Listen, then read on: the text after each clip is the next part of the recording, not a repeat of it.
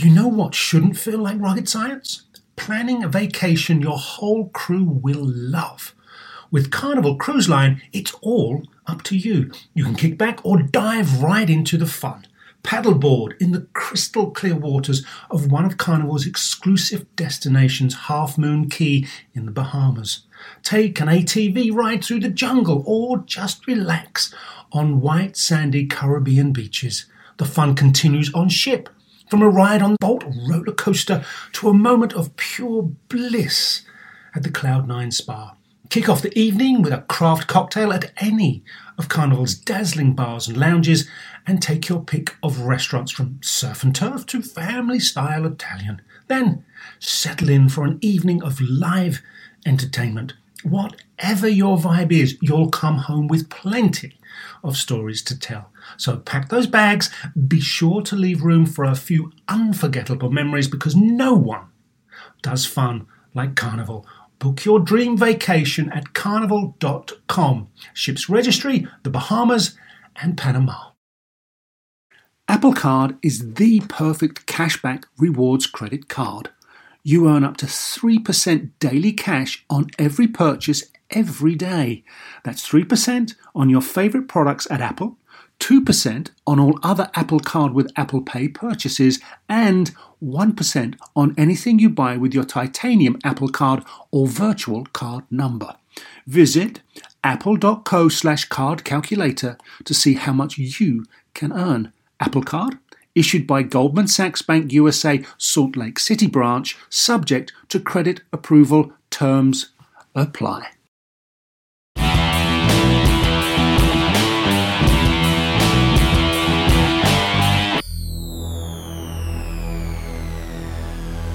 I'm Gary O'Reilly. And I'm Chuck Nice. And this is Playing with Science. So, okay, people, once again, it's time to suit up, strap in, and ski like you stole it.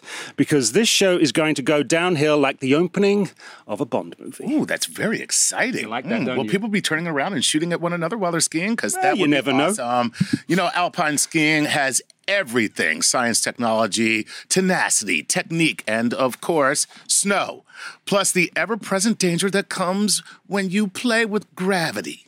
Yes, and who better to bring the science of skiing than the author of Gold Medal Physics, our very good friend, Professor Eric Goff from Lynchburg College in Virginia, whilst we bring you a masterclass from two-time Olympians, Team Canada's fabulous Erin Melzinski and Team USA's warhorse himself, Andrew Weibrecht. And if that is not enough for you, up close we'll have on Jay Stevens, the U.S. race director at Rossignol, one of, if not, the leading ski manufacturer in the world. Yeah, so let's get stuck straight in, shall we? Shall we come out of the gates right now? How do you start a heat there, Erin? What's it called when you start a heat? For dual, you say attention, and then it starts beeping and go. And for what I do, it's just race, ready, go. Race, ready, go. So let's do that. Okay, so for those of you who are wondering who that wonderful voice is, this is Erin Melzinski. She is part of Team Canada's ski team down in South Korea, at Pyeongchang. You've been to the Olympics twice before, so is this going to be something that you feel, right, I've been here, I understand, we go forward with this, or is it still, it's the Olympics, I'm nervous? I think it's always going to be, it's the Olympics, and you're going to be nervous with that. But I think with each year, I get a little bit more comfortable. I know what to expect. I know what I'm capable of. And I mean, I've had success and I've had failure, and I've learned from each. And so I'm excited to kind of bring that forward as a more mature athlete. Of course, also with us is Professor Eric Goff, author of Gold Medal Physics. How are you, Doc? How's it going? Doing great. How are you, Chuck and Gary and We're Erin? good, we're good. So, Erin is a specialist in the slalom. So, as such, would you break down what is taking place in the science as far as her racing is concerned? Well, certainly you got to get up to a high elevation, and you're going to allow some machine probably to get you up there, and you're going to get a lot of gravitational potential energy at the top of the hill. And you're going to want to convert that into speed whenever you're going down the hill. And I mean, it's let gravity pull you and do its thing. You're going to fight air resistance on the way down. You're going to fight the friction with the snow on the way down. We've talked about skating on the show before. The friction with the snow and the ski is about 10 times greater than what a skater gets on the ice. And the air resistance is obviously going to be something to slow the skier down. So lots of good aerodynamics and friction as we discuss this further. Go back. What forces are in play against a downhill skier in the slalom? So you've got the friction with the ski and the snow is a big component of the force that's slowing them down. But you said about the downforce and the weight. Sure. You've got a component of the weight along the hill that's going to be pulling you down. So the earth is tugging you down.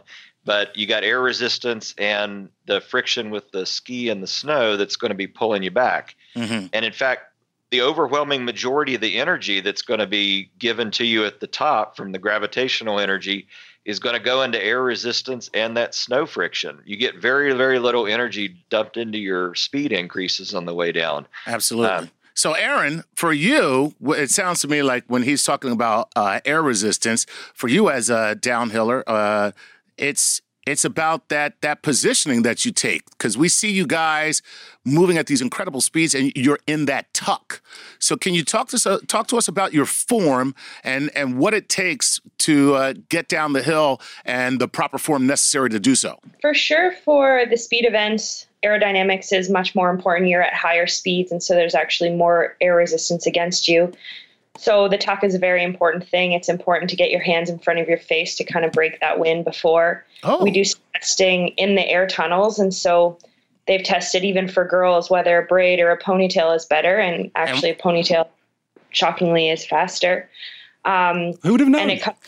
Wow, wait a minute. You mean the hair being free to flow with the wind is actually faster than braiding it and having it as one little tail? Yeah, which makes no sense to most of us, but or even to tuck it in, it's better to have the ponytail. And so we've done some testing like that. And I mean, even our suits, down to what you're wearing under your suit, is important, or if anything is flopping around. And so your stance is important, having your knees right in front of elbows right in front of your knees. And so there's room for the air to go between your legs and around you. And then you use your arms in front of your face to kind of break that air. And it's important to be low, and it's important to keep this position no matter kind of what jostles you'll get along the way. Can you remember when we did the show about the physics of the Tour de France with Lance Armstrong? Yeah, Lance Armstrong. All of the top cyclists have borrowed the skier's position that you've just described and brought it into cycling. So all that position you see with cyclists now is all down to the Alpine skiers. Yeah, it's all from the Alpine skiers. He told us that the bars that they rest on in the front, on the handlebars of the bike, that's for the same reason that you said. Now, is that because is that like the entry into slicing the wind? Your hands you're using them kind of like, what would that be called, Doc? Is that like, what is that? Is that like an air dam or air foil? What is that when you're breaking the wind like that as you're slicing through it? And in fact, the conjecture I would have on the ponytail, aside from giving you a wee bit more horsepower, is that the hair in the back of the head is going to break up the boundary layer of air. It's kind of like roughening the soccer ball or the baseball or the golf ball surface. Oh, wow. So you're going to kind of get that boundary layer broken a little bit, so you get a little bit more of a turbulent flow in the back, which kind of reduces drag. Right? That's right. That reduces drag. That's amazing. That's right. It's amazing, Erin, that you've got a team that is prepared to analyze that degree of aerodynamic to give you an advantage down a slope. And it's also unfair because look at me. I mean, seriously, I'm at a disadvantage here. You think? That's all I'm going to say. Okay. Ah, dear. Someone get me a hairdresser. Yes. Okay. I have to work with this, Erin. You can go away after this show. I have to stick around. When you're planning a route, it's quite obvious. Let's go in a straight line because that's the quickest way to the bottom. But that's not quite the way it happens. So how do you, your coaches and your team strategize the best way for you and your style of skiing from top to bottom? Well, for slalom, we're doing about 61 turns in 50 seconds. So we're doing more than a turn a second. So it's much quicker movements at slower speeds. And so I think the biggest for us is getting to that, getting up to that speed. And the biggest goal is never losing that speed. And so you do have the snow resistance and the air resistance, but you also have gravitational forces and also kind of rotational forces as you push down on the ski. And so the goal is to only work that fall line, only work with your skis pointing down the hill, because every second your skis are pointing across a hill is time where you're slowing down. And so the fastest people can actually, it might not be that they have the highest speed throughout, but they lose the least amount of speed through. And so you're looking to not make mistakes, to make the fewest amount of mistakes while pushing that line, finding that fall line, and kind of always staying pointed down the hill. You sound as if you've got a really good grip on the science here inside your own sport. Yeah. To describe it as you just have. I've tried to become kind of a student of the sport, and I think you don't always get it when you're on the hill, but to understand what's kind of going on or why you're slow or why you're fast, it's very important to us, and also to stand in the start and kind of know what your goals are from start to finish. Do you actually use some of the friction you find underneath your skis to your advantage when you're turning? Do you actually manipulate it so as you can use what looks like a negative into a positive? In some ways, feeling the snow kind of give you a little bit back. It gives you more feeling under your ski. So the feeling of the snow, if it's really icy and slippery, it's not the same. If you have a little bit of grit under your feet, then you actually feel like you can push harder on the snow and kind of give into the snow what it's going to release and then create that forward momentum. And also we do use poles, and it's kind of common for us to say that when our poles get too short, or if we use someone else's poles, you don't have those poles dragging on the ground. And so that feeling of the poles dragging on the ground, which might slow you down with kind of snow resistance, it also gives you a little balance and feedback as to where you actually are on your ski. Eric, let me ask you this. What's the difference between, when Erin was just talking about the type of snow that's under the ski? So speak to us about the difference in physics and the response that the skis would have. And then Erin, you can get in on this too. Yeah. What's the difference when the snow is harder, softer, more powdery, or more icy? Yes.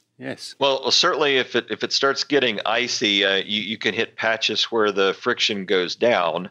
And as you start to warm it slightly, but still at an icy stage, it can even reduce the friction a little bit more. And of course, Erin can speak to all the different waxes that are being used on the ski. You're going to put some kind of a slide wax toward the ends, and then you're going to probably use more of a gripping wax in the middle of the ski.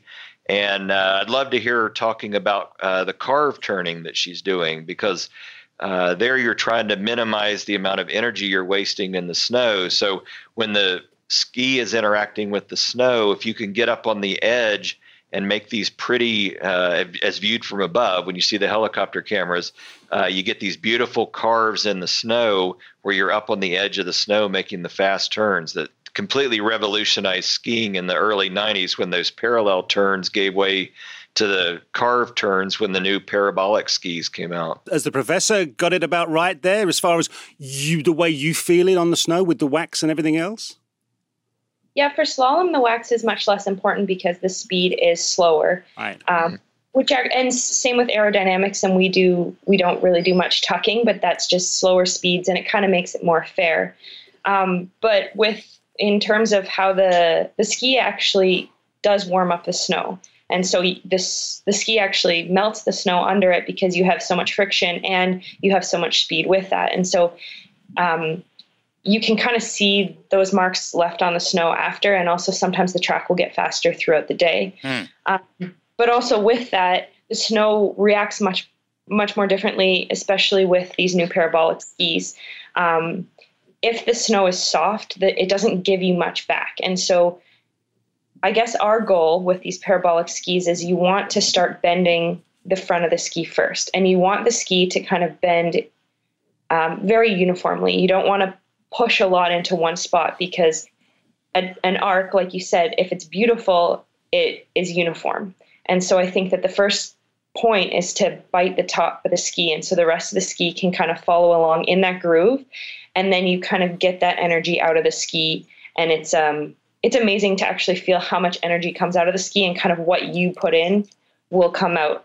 But for us as skiers, the soft snow makes it very difficult because sometimes you put a lot in, but the snow takes away so much energy that you get nothing else, or you actually kind of fold forward with your upper body because it's slowing you down so much under your feet. Wow. So we like ice a lot, and we like those hard conditions because that ski bites and it bends beautifully. And then when you release it, the ski actually has so much energy in it that it propels you towards the next gate. And so you can use the way the ski bends, you can use the energy created in the ski, and with that, the energy you've put onto the snow, and that is kind of what helps propel you forward. And the goal is to harness that energy and bring it to the next gate instead of kind of shying away from it and working across the hill, because anything across is going to slow us down.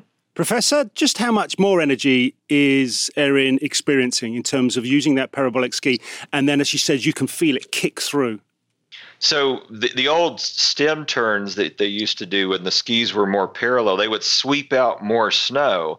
And, when you see an auto accident in NASCAR, let's say, and you see all the parts flying off, that's a good thing because it's carrying energy away that's not going into the driver. When you're watching a skier and you see all that snow getting whipped off, that's taking energy from the skier.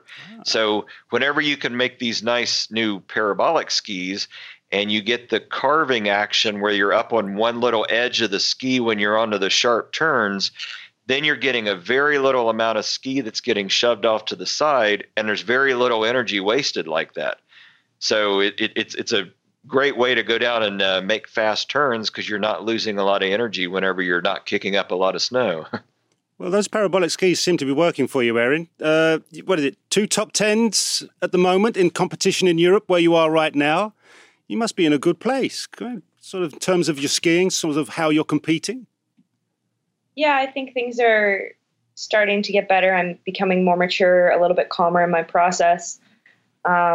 And so I had results early in my career, and I think that I set some pretty unrealistic expectations on myself, and that was a bit detrimental to me for a few years. And I feel like I'm starting to get it back. I'm starting to get that calm, and I understand where I need to go and where I want my skiing to go, and it's changed a lot technically. And so I'm pretty excited about kind of heading into the games with this mindset.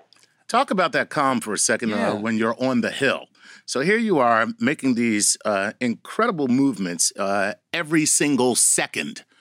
And so can you kind of walk us through physically what's going on? Or do you even think about it physically, what's going on? Could you even explain to us what is happening from one gate to the next? And do you ever visualize that kind of stuff? I have so many questions, Erin. I don't even know where to begin. Just one at a time. Erin. It's pretty crazy in slalom because you are doing more than a turn a second. And so you have to think, if you're thinking of the gate you're at, you're behind. You're already too late. And so the earlier you can think, the better. But for me, a lot of it is in terms of rhythm. If I get into that rhythm, get into that movement pattern, force myself to do it right out of the start, it really helps, because if you start behind the tempo or thinking behind, you're going to be behind the whole way down. And so you can make a lot of changes fast. You can move forward into the turn. You can keep your hands up. You can really arc. And I think that's comes from practice and from learning a lot. But you would be surprised at how much can actually go through your head in 50 seconds, especially 50 seconds when you're kind of in danger a little bit and you're racing and you're trying to think of what you should do, but all these other things are popping into your head. And so I think that a lot of it is muscle memory, and your muscle memory takes over. And so you can think of maybe between 1 and 3 things on the way down, but I don't think you can kind of rewrite the book on the way down. Do you get to the point where I have to be slightly into the red zone, just not losing control, but have enough control, but just take it over that edge a little bit to ensure that I am ultimately competitive? For sure. I think it's always kind of riding on that edge. And for me, it's being calm while doing it. So I can't get tense. I can't push into that 6th gear. I'm not that kind of racehorse. For me, it's trusting that rhythm, finding that rhythm, and where the aggression comes from is my movements. I really have to force myself to kind of take an aggressive position with my body and also the way that I move, and forcing myself to do it as early as possible, no matter how much speed is created. And because sometimes you can see the speed you're creating, and it's pretty easy to shy away from it, knowing that if you make a mistake, you could get shot into the air. You could get shot out of the course because you have so much energy riding in your skis and your body that sometimes it doesn't go down the hill. Sometimes it goes up, sometimes it goes sideways. And so I think it's always really important to kind of remember that on the way down and take that into consideration. So I'd actually like to build on what Chuck and Gary were asking you, Erin, because when I've talked to professional athletes before, many of them are much like you. They have a fantastic intuitive physics for what's going on. And I've always been curious, when did the game slow down for you? In other words, when did you reach a point where it got a little easier? You had a less tenseness. Where did that calm sink in, and the actual game that you're playing is actually slowing down for you more than it would for somebody else who's just starting? I mean, I think that throughout, I've been skiing since I was 2, racing since I was 6. So I think throughout my life, wow. I think it started slow. And then as I improved, it got too fast because you start going faster and you're not really sure why, and you're just kind of along for the ride. The first time that I can ever remember it slowing down is when I started having my great results when I was a little bit younger, and getting to the bottom and just remembering every movement I made, every step of the course, everything that went through my head. And in 50 seconds, remembering all of that, it's a lot. And so I think that sometimes the speed skiers will come and ski slalom and they say, oh my gosh, this is scary. It's coming at me so fast. And we think the same for speed. And so I think sometimes eventually you get used to what you're doing, but also when I feel that rhythm and feel that comfort on my skis, everything moves a little bit more slowly. And so there's not many things I could do more than 1 a second of. But skiing is one of those things because you're trained kind of as that racehorse, and you have to think intuitively as well. And sometimes it's just letting your body take over because, there's times that we jump off a plane, we're jet lagged, we haven't skied in months, and have the course in front of you, really icy snow, and you just kind of have to, stop, think, and just let my body take over because it's going to remember. I can't tell you how many times I've been in that situation, Erin. I can. No. Wow. Actually, he just told you how many times. Yeah, it's none. It's none. Yeah. Professor, you've got another question burning on inside of you. Go on, fire away. So you may not see a whole lot of this with the slalom, but there are a couple of rules of thumb in skiing that I've always been curious about. One is if you're having to do some jumps, that if you have kind of a gentle slope, the idea is to kind of avoid the jump. But if the slope gets a little bit steeper, you're advised to take the jump. Is that a rule of thumb you're familiar with? I don't do much jumping anymore, but I think that any time spent off leaving the snow and then returning to the snow is time lost. And so if you could keep your skis on the snow, even though you have that snow friction, it's actually faster. And so sometimes when it is better to jump is if you have to gap something, if you know that when you land, you're going to land on a flat. And I guess what that rule of thumb might be is that you want to keep your skis kind of matched to the hill if you can over the jump. So no slapping off of it or landing on a flat. So that's why a lot of our jumps land on the steep. And if you can take less air, it's actually faster for us. Wow. So keep it on the snow. Yeah. That's what you got to go. Keep it on the snow, baby. Stay grounded. I think that's going to be my new term. That's going to be my new philosophy in life. Keep it on the snow. There you go. All right. Guys, fabulous. We wish we could spend more time with you. Erin Milzinski, we wish you and Team Canada the very best of luck. We will be rooting for you. Yes, we will. Good luck, Erin. So fabulous. Yes, thank you. And Professor, thank you very much. Erin Milzinski, once again from Team Canada and their ski team, fabulous. And of course, the good Professor Eric Goff from Lynchburg, Virginia. We are going to take a break, but it doesn't stop there. We'll have U.S. race director from Rossignol, Jake Stevens, with us. So don't go away. We'll be back very, very shortly. Working moms have way too many to-dos. Switch to H&R Block and have an expert do your taxes for you. Block guarantees 100% accuracy and your max refund or your money back. And with their no surprise guarantee, you'll always know the price of your tax prep before you begin. You can even meet with a tax pro in a Block office or online from home. So take a breath, moms. This tax season, it's better with Block. Make an appointment at hrblock.com. All tax situations are different. Not everyone gets a refund. Limitations apply. Description of benefits and details at hrblock.com/guarantees. Whether you're a family vacation traveler, business tripper, or long weekend adventurer, Choice Hotels has a stay for any you. And that's good, because there are a lot of me's. Choice Hotels has over 7,400 locations and 22 brands, including Comfort Hotels, Radisson Hotels, and Cambria Hotels. Get the best value for your money when you book with Choice Hotels. Cambria Hotels feature locally inspired hotel bars with specialty cocktails and downtown locations in the center of it all. Hey, that's me. Radisson Hotels have flexible workspaces to get the most of your business travel and on-site restaurants. That's me too. And at Comfort Hotels, you'll enjoy free hot breakfast with fresh waffles, great pools for the entire family, and spacious rooms. Hey, that's me too. I guess I'm just going to have to stay at all of them. Choice Hotels has a stay for any you.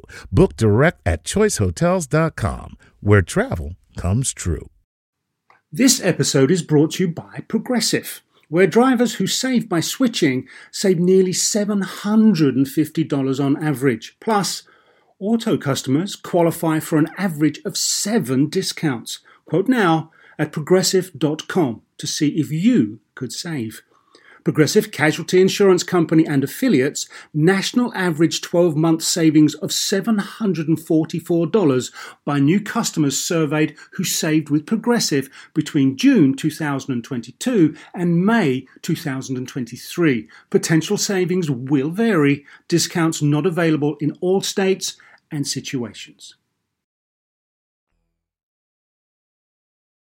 Welcome back. I'm Gary O'Reilly. And I'm Chuck Nice. Yes, and this is Playing with Science, and today we're all about the downhill, all about alpine skiing. Yes, and joining us now to talk skis is Jake Stevens, the U.S. race director at Rossignol or Rossignol Group. And welcome to the show, Jake.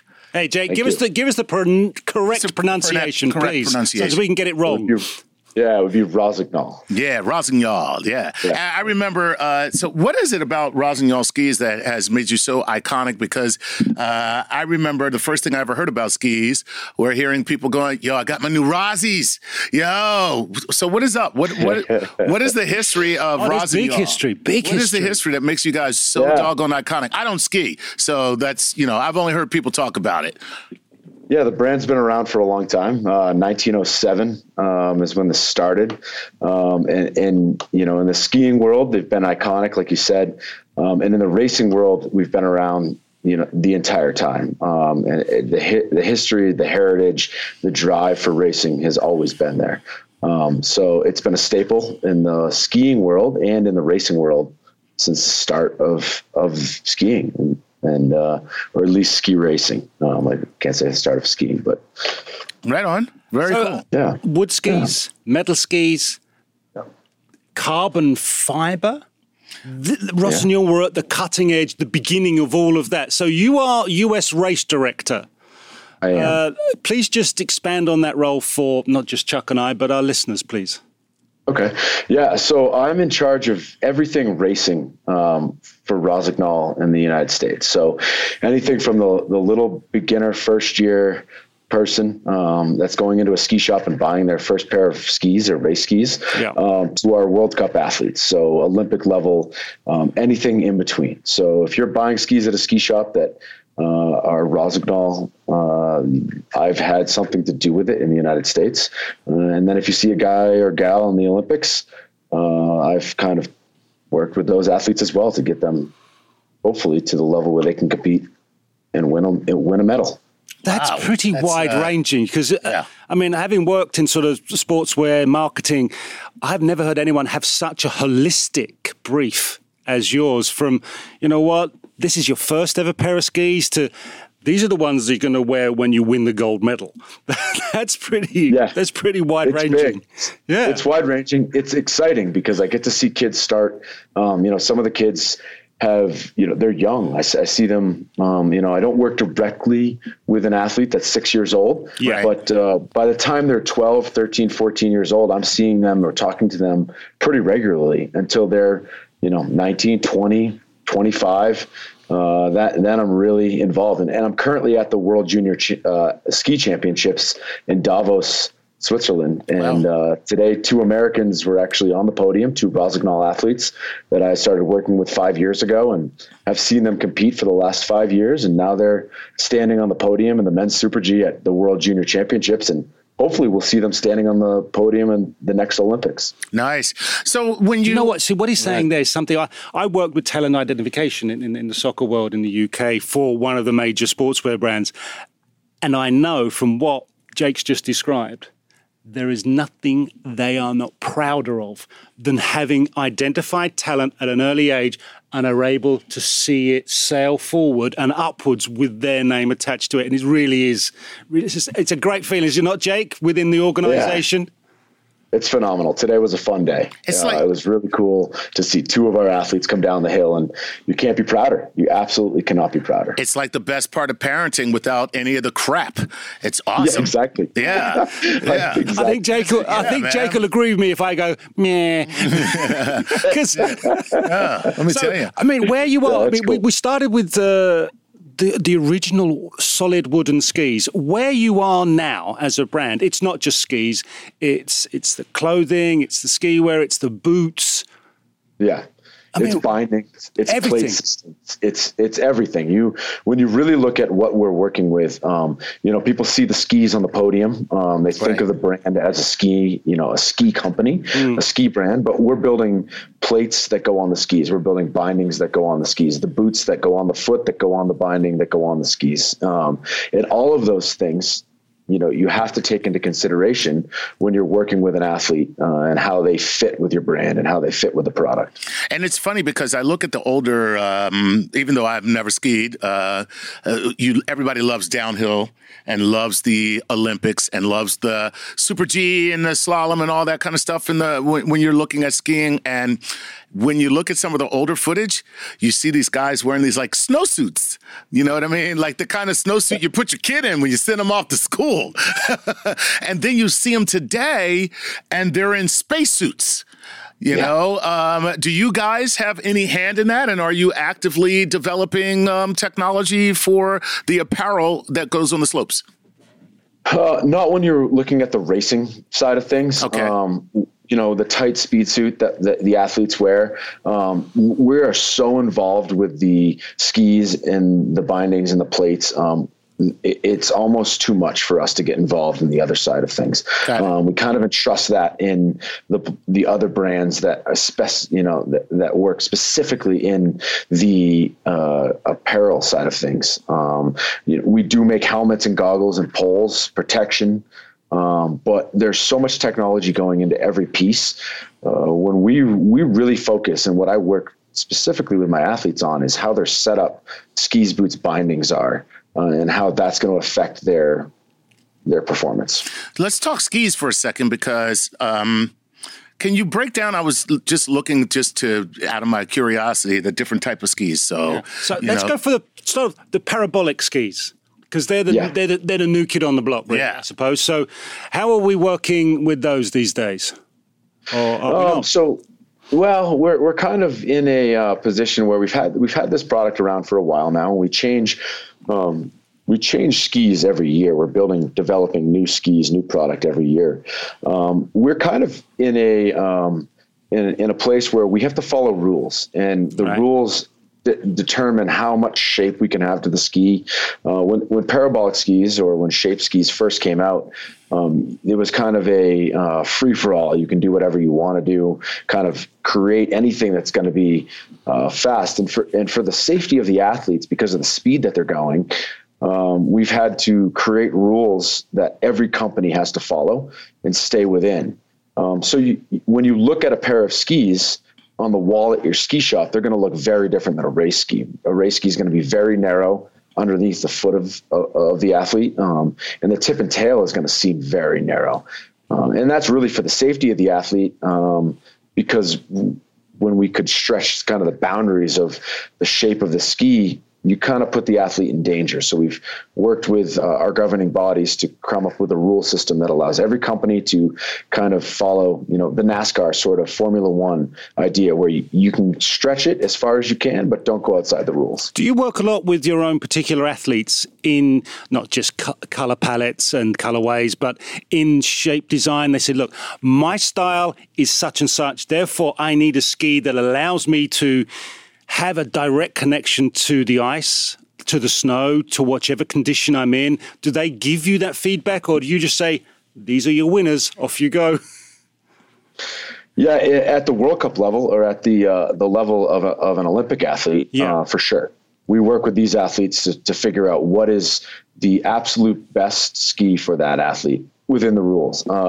So when it comes down to what do we build for a ski, and how do we work with them, it's what's inside the ski that really is the determining factor, or what we change. Which is what, and without giving away all your IP, what is inside the ski, sir? We have, there's wood. The race skis are wood core, and we use many different types of wood cores that, we play with all sorts of different things. Every type of wood, every tree will react different. So we play with that. We play with metals, we play with plastics, we play with different color sidewalls, different thickness edges. At the end of it, there are so many combinations. It's pretty wild what we have to offer these athletes to try. And then once we figure out a combination that's working, it slowly works its way down the system to our younger athletes. Can you make a ski that is too fast? Oh, no, not at all. We work hard. Like today, the event that we were today, it's the Super G or the downhill. These events, we are trying to make the absolute fastest ski possible. And with the base materials and the wax that's being put into the ski, the time and effort that's put into it, you want the absolute fastest ski you can possibly make. Can you see a day when you have super tech skis where not guys like Chuck and I, who are, let's just say, below Olympic standard, not much, just enough to be out of the competition. I'm in good enough shape to take a chairlift. So as I can find telemetrics, I have all the GPS stuff. I know everything that's going on with my athlete in every training run, with every competition. Are you there yet, or are you about to get there? Yeah, we play with a lot of this stuff. Within the rule systems, you actually can't use any sort of technology to advance the ski to create any power. I'm just saying for data feedback. Yeah, we're using some pretty wild stuff with the data feedback, where we can understand G-forces, we can understand speed, we can understand where the turn starts and stops, the movement pattern between the gates, how quickly the ski, the boot, the bindings reacting, and then what the movements of the athlete are. And from there, we can design, the ski is doing too much, or the boot's doing too much, or not enough. And how do we work with that to better our athletes? So how have your athletes and their coaches reacted to this kind of technology, and have they incorporated it, and have you seen the performance improve as a result? There's some hesitation to it for sure. If you look, ski racing has evolved from a sport where guys and gals hurled themselves down the mountain without much technology. And as the sport has evolved, of course, companies have come in and said, hey, we know this information. And the coach says, well, I see the day to day. I know what my eyes see. And this tells me this. And we're saying, well, maybe the data doesn't tell you that. And so there's a hesitation with that. But as we've seen with any sport, and you can look across all sports and see that data doesn't lie. Our information gives good feedback, and it's starting to be adopted across all athletic ability levels. Jake, that day is coming, and it's coming soon. It is coming. Where it's you coming just soon, give the guys the data, and they go, okay. Exactly. Yeah. So speaking of technology, as a fan of downhill skiing on television and as a fan of technology and cartoons, when can we look forward to rocket skis, please? They're already here. Yeah, there's cool technologies coming. We have some technologies with a piston. We put a piston on the front of a ski. That actually controls the reverse camber of a ski, and it looks like a rocket booster, but it's on the front of the ski. It's like a mountain bike fork on the front of a ski, and it's pretty cool technology. Things are coming fast. Is that to damper when you see those guys going down and they're like on the edges, and you see the front of the ski going pop, pop, pop, pop, pop, up and down, up and down? Is that to reduce that kind of vibration? Yeah, absolutely. You're spot on with that. That's the idea there. It's the reverse camber that's bad for you. Yeah. You lose elevation. Elevation, gravity is a wild thing, and if you can reduce the amount of elevation you lose, the faster you're going to be. The more acceleration you're going to carry from turn to turn. Wow. And so you're spot on. Super cool. Isn't it? That is, man. Man, let me tell you something. I got to tell you, Jake, it's so interesting, and what you do is so fascinating. You almost make me, a black man, want to go into the cold and ski. But not quite enough. Are you headed off to Korea? When are you coming up with skis that I can use like on a green hill in the summertime? Yeah, they've got grass skiing. You can take our skis anytime grass skiing in the summer. I want those skis up with I'm guaranteed not to fall over in. Yeah. We haven't made those yet. Yeah, I know. That's cool, man. Super cool. Isn't it great? Are you headed off to South Korea for the Winter Olympics, or are you going to be like Chuck and I, a television viewer? Yeah, I'm not. I'm here at the World Junior Championships for another week. We have another 5 events at this thing, and it kind of overlaps the Olympics. And then I head back to the States. We have a full staff that travels with the World Cup crew, the Olympic crew. We have a full World Cup season that starts in December and runs, or really October, but we go full gas from December through March. And so that crew is traveling with the circus, as we call it. Yep. And they'll be at the Olympics. So they've got all that handled, and I'm getting the young kids ready for the next batch. So 4 years from now, hopefully the kids I'm here with are going to be, holding the American flag proud. Hey, man, well, we appreciate all that you do. It's fantastic. We wish all of your athletes the very best of luck, no matter which nation they represent. How's that sound? Exactly.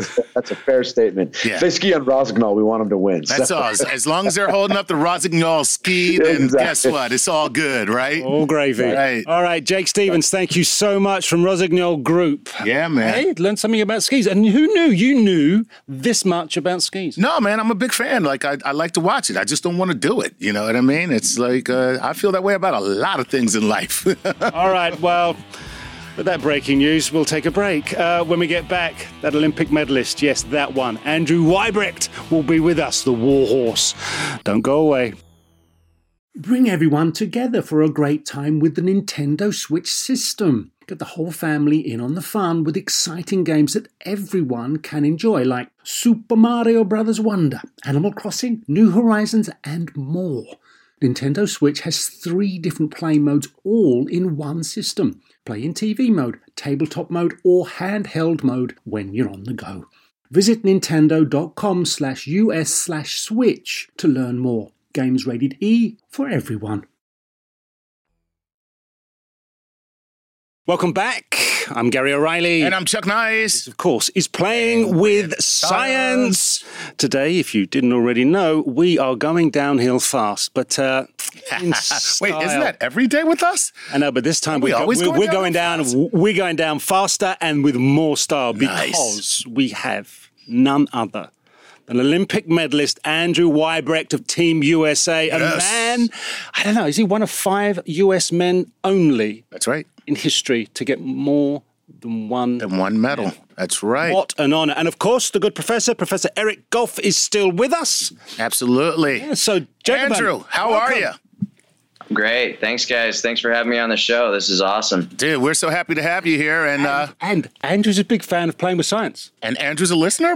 This is our honor. That's even better. This is truly an honor for us then, Absolutely. And Professor, thanks for coming back and being with us. We got some great stuff to get into right here. Andrew, first of all, before we even get into like the science and all that kind of great stuff, got to talk to you about something that you wrote where you said that you saw a change in your game when you started treating every training run as a race. Now, I just got to ask, is that exhausting? Like, that's got to be tough mentally, man. It's a lot of pressure to put on yourself. Yeah, I mean, it kind of comes down to, at the end of the day, taking less runs and just making sure that the qualities are always there rather than, you can do a lot of quantity, but if it's a bunch of junk, then, who cares? See, the thing is, when you train like you compete, you end up with a silver medal and a bronze medal. Mm-hmm. And Andrew is headed off to South Korea not long after we finish this interview, and he's going to try and get the complete set. Yeah, baby. I guarantee it. And that must be it. You are attacking every training session like it was a competition. Right. And therefore, when you compete, you've got extra value because you're competing in the Olympics or you're competing in a World Cup, and it just can't help but come up a notch. Is that how you've intentionally structured your training? Yeah, absolutely. We train South America, New Zealand all summer, and so it's kind of a long process what we go through, but just you're constantly trying to build up to put yourself in race condition. And, I've always treated it like if I can treat the training as aggressively and really put the same mental approach and the same physical preparation into training runs, then that definitely translates into the race runs. Sweet. Tell us about the Warhorse. Oh, please, read my mind. Where did the Warhorse come from, man? Yeah. Great play on Broadway, but you're doing it completely different. Yeah. Where'd that come from, the Warhorse? I think that came, when I first made the team, I was, trying to make up for what I lacked in skill with pure intensity. And, I just kind of picked up that moniker as I went, but yeah, no, it's kind of stuck with me, but it's all good. That's almost British understatement there. You attack the mountain. Let's be fair. You come out of that gate and you roar at the mountain. Do you not?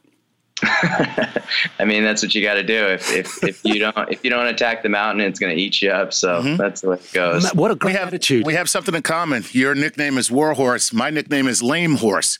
So,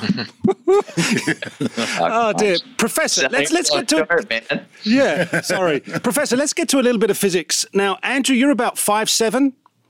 Yeah, that's right. So, is that about the right stature, or the sort of average stature for a guy who's doing your sort of thing with the Super G and the downhill? Well, certainly the smaller you are, the smaller your cross-sectional area facing the wind.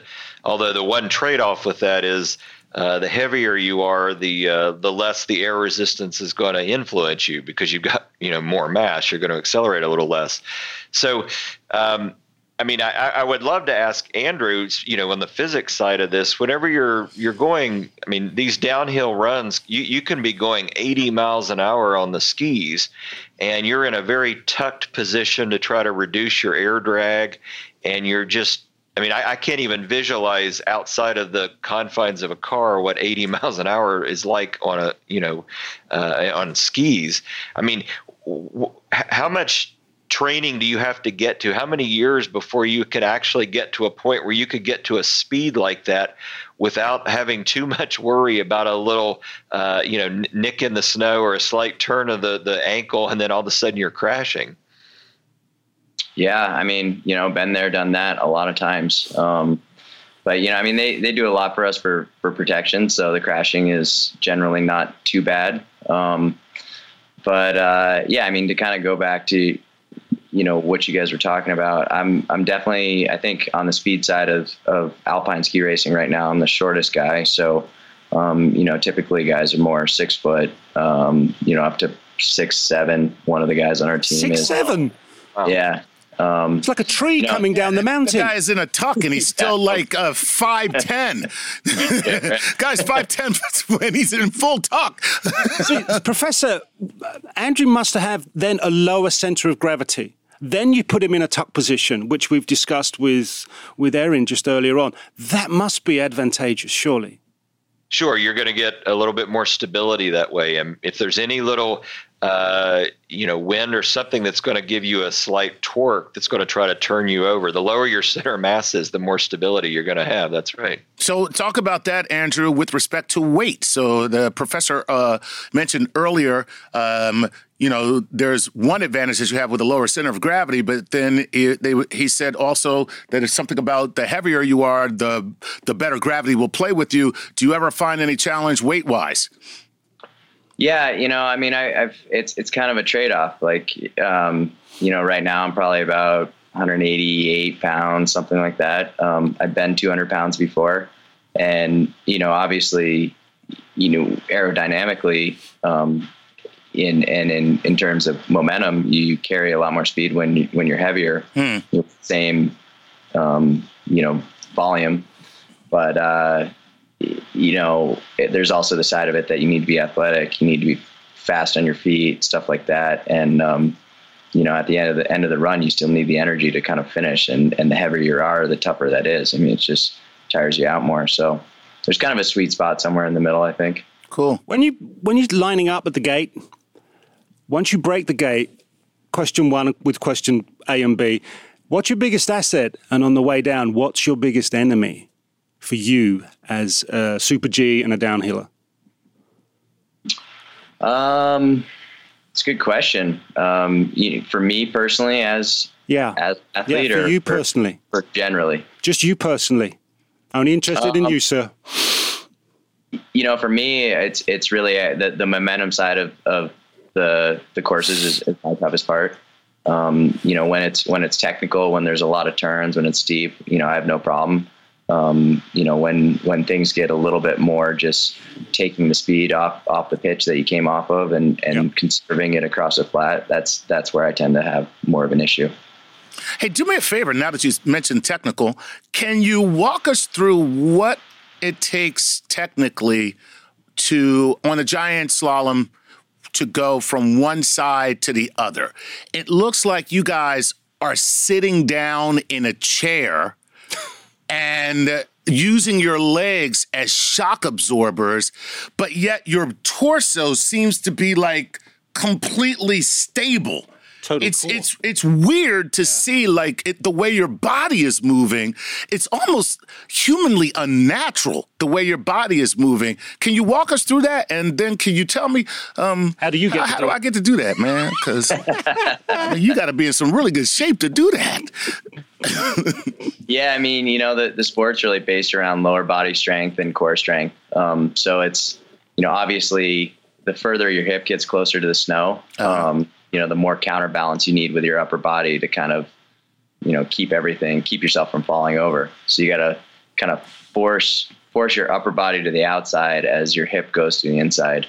And it's like you said, it's super unnatural. It puts a huge amount of torque on your back and your knees. And that's why, everybody's pretty much constantly hurt in this sport. But, when you're actually in competition and you're about to go into the big one, as we know, how long in advance do you get to know the course? And if you do you use technology such as virtual reality headsets to any time in advance to go through all of that without having the bangs and the bruises and the crashes?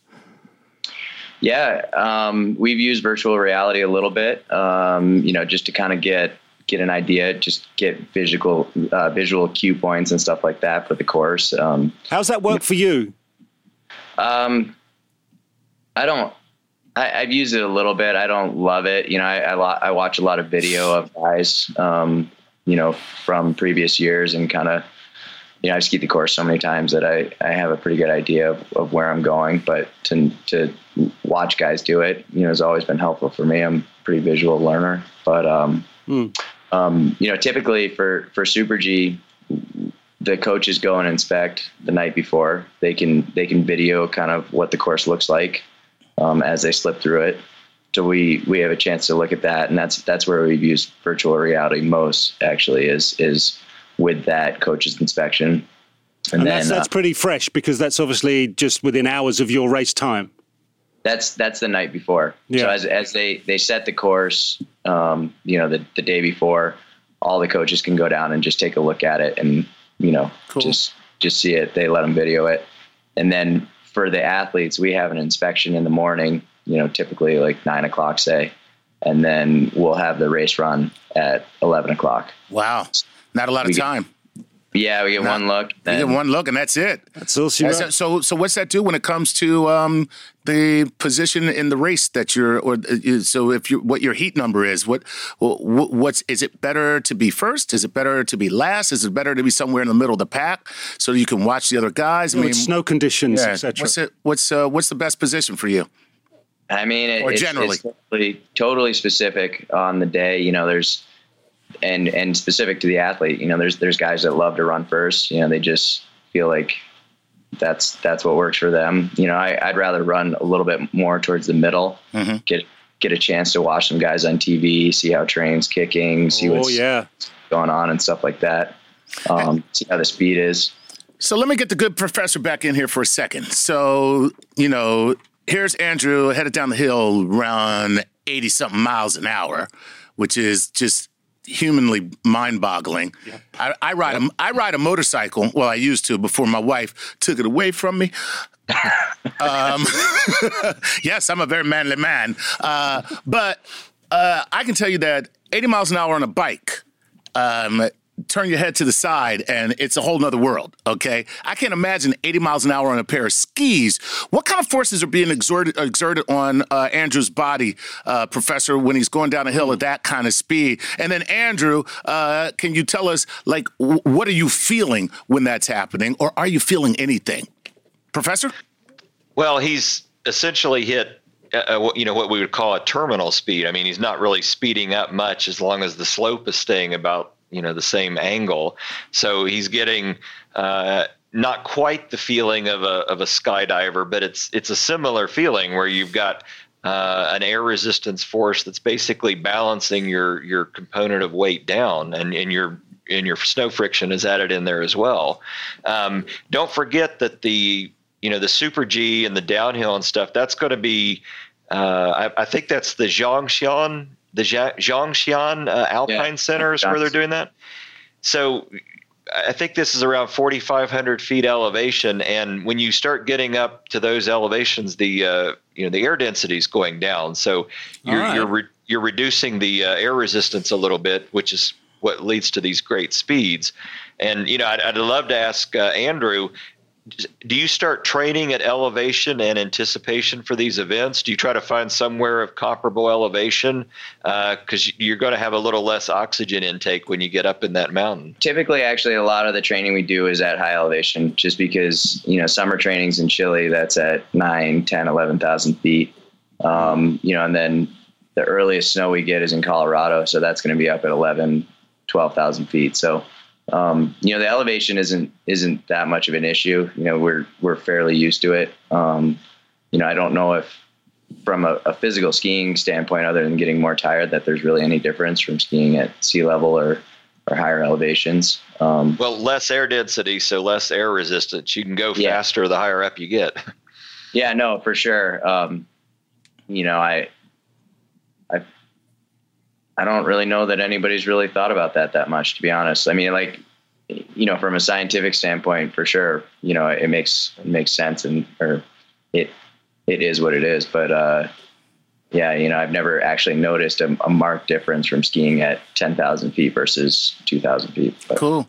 So, all right, now back to the need for speed, because that's what this is really about. What does it feel like to be going 80 something miles an hour on a pair of slats going down a mountain?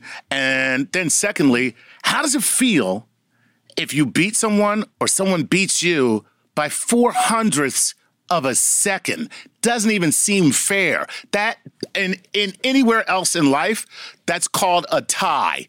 Like if you're the kid in the neighborhood who beats another guy by 0.04 of a second, and you're like, no, dude, I totally beat you. That guy's a dick, and he can't play with us anymore. That's all there is to it. Someone has issues. Yeah, well, to actually clarify it, the highest speeds we've gone, this was a couple years ago, clocked in a race we do in Switzerland every year, was over 100 miles an hour. Oh, my God! Ticket! So you're short-changed. Ticket! Chuck. Oh, my God! At 80 miles an hour, he was slowing down. You're slowing down at 80 miles. I'm an old lady at 80 miles an hour. I'm old lady Chuck doing 80 miles an hour down a mountain. Damn! Really? 100 miles an hour plus? Yeah. Let me just ask the most redundant question you'll hear all day. Was that a thrill? I mean, yes and no. I mean, it's a thrill in the sense that you might kill yourself, and it's also not that fun because you might kill yourself. Yeah, exactly. Yeah. All right. So now, at that speed, What are you what is going through your head? Or is there nothing going through your head? So back to the motorcycle analogy. Here's what I love about being on a motorcycle at speeds above 120 miles an hour. On a track, never on the road. Not on a track. Oh, totally on the road in the middle of the night. And I'm drunk. Yeah, bitch, that's how I roll. I'm joking.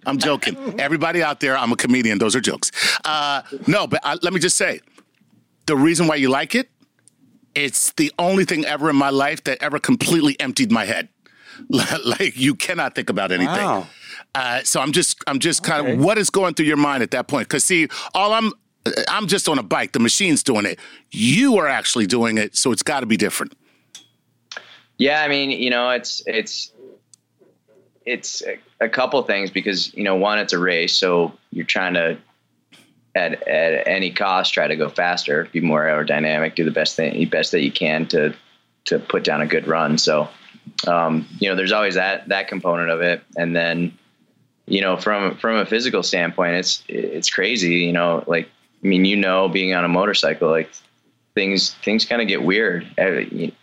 You put your arm out and everything kind of happens pretty quickly, or there's like kind of a weird noiseless void almost, it gets so loud that it kind of turns into a big white noise, and stuff just comes really quick. Yeah, doesn't it just? That's super cool. You look man. at 100 yards and all of a sudden it's on you, before you know it. But Wow. So, okay, now with that in mind, I'm sorry, you just excited me.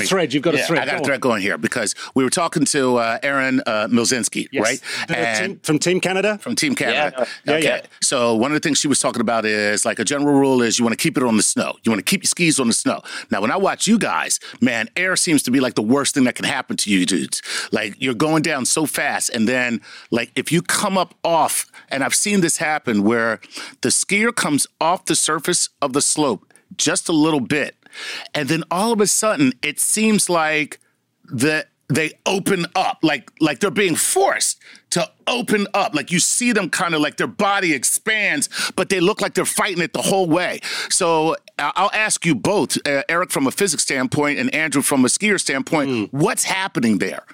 That's a big part of our training is jump training and terrain training, because, at those speeds, it's pretty easy to get into the air, and, you're really trying to fight as hard as you can to stay on the ground. But, right. Jumping's part of it.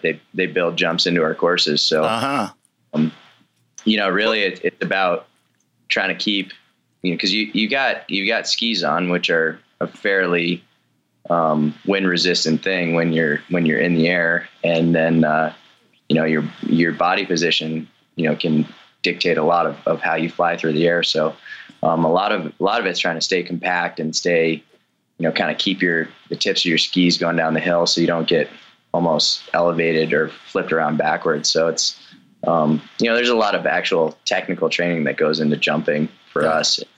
Not only doing it fast, but doing it safe. So, Professor, I mean, those sort of speeds, you're getting close to takeoff. So he's got a change in aerodynamics once a skier, any skier at those speeds becomes airborne. Sure, and I mean some of the jumps that can be done on a fairly steep slope, the skier could actually go 50 yards before even touching back down again. Sweet. I mean. half a football field. Right? Totally awesome. Totally awesome. And of course, the tendency is whenever you're being propelled into the air, you're going to want to come up a little bit out of your crouch. So, it's going to take a lot of core strength to keep that down a little bit. Andrew, before you let you go, it seems the bigger the stage, the bigger the performance you deliver. Obviously, where does that come from? And are you getting set to deliver your biggest performance ever in South Korea? Oh, man, I hope so. But, I think it, like we were talking earlier, it comes from the way that you prepare for things. If you can create a game plan that's been built over, really the last 2 years, and where you're training to be in your element on any given day, that allows you to kind of rise above the added pressure and, just kind of do your game plan, do your thing. I think a lot of the Olympics are tough for people sometimes because a lot of people ski outside of their element. They're not comfortable, or they try to push it too hard. And I've always been good at kind of sticking to my plan and skiing within myself. And, yeah, man, I hope it all works out again. Well, that's fun. An understatement if we ever heard one, because guess what? We hope it all works out too, man. And we wish you no pressure at all. We wish you the slowest seeming hill possible while you're going the fastest you've ever gone. And we also wish that you will bring home the gold, my friend. Right on. Thanks, Jeff. Yeah, you got gold from us. We wish you gold. That's as simple as it gets. Absolutely. Good luck, Andrew. I hope the gold medal and physics good luck is with you. Yeah. Hey, I got on the podcast with you guys, so that's our pleasure. That's our pleasure. That's our gold medal. And our pleasure again will be seeing you on that podium with gold. That will be it, sir. This is our wish. And listen, man, when you win gold, you're coming back. Come back. Because Chuck and I are going to claim a little part of that. That's all, just purely selfishly. It's all you guys. Brilliant, all right, buddy. Fabulous. Thanks so much. Safe travels. Yeah, and Professor, thanks to you. Professor, thank you so much. Glad to be Andrew on the show. Weibrecht and Professor Eric Goff. Man, going to his third, not one, not two, but third Olympic Games. That's right, man. We're looking forward to it. It's going to be awesome. Oh, yeah. Almost as good as this show. Probably, but maybe. I don't know. Look, that's it for us. Man. This has is a good been, one. Yeah. This is a good one, man. Wasn't that? Yeah. More gold than Fort Knox. That's the way it goes. Right. This has been Playing with Science, Alpine Skiing Special. Hope you've enjoyed it. We'll be back with a new one very, very soon.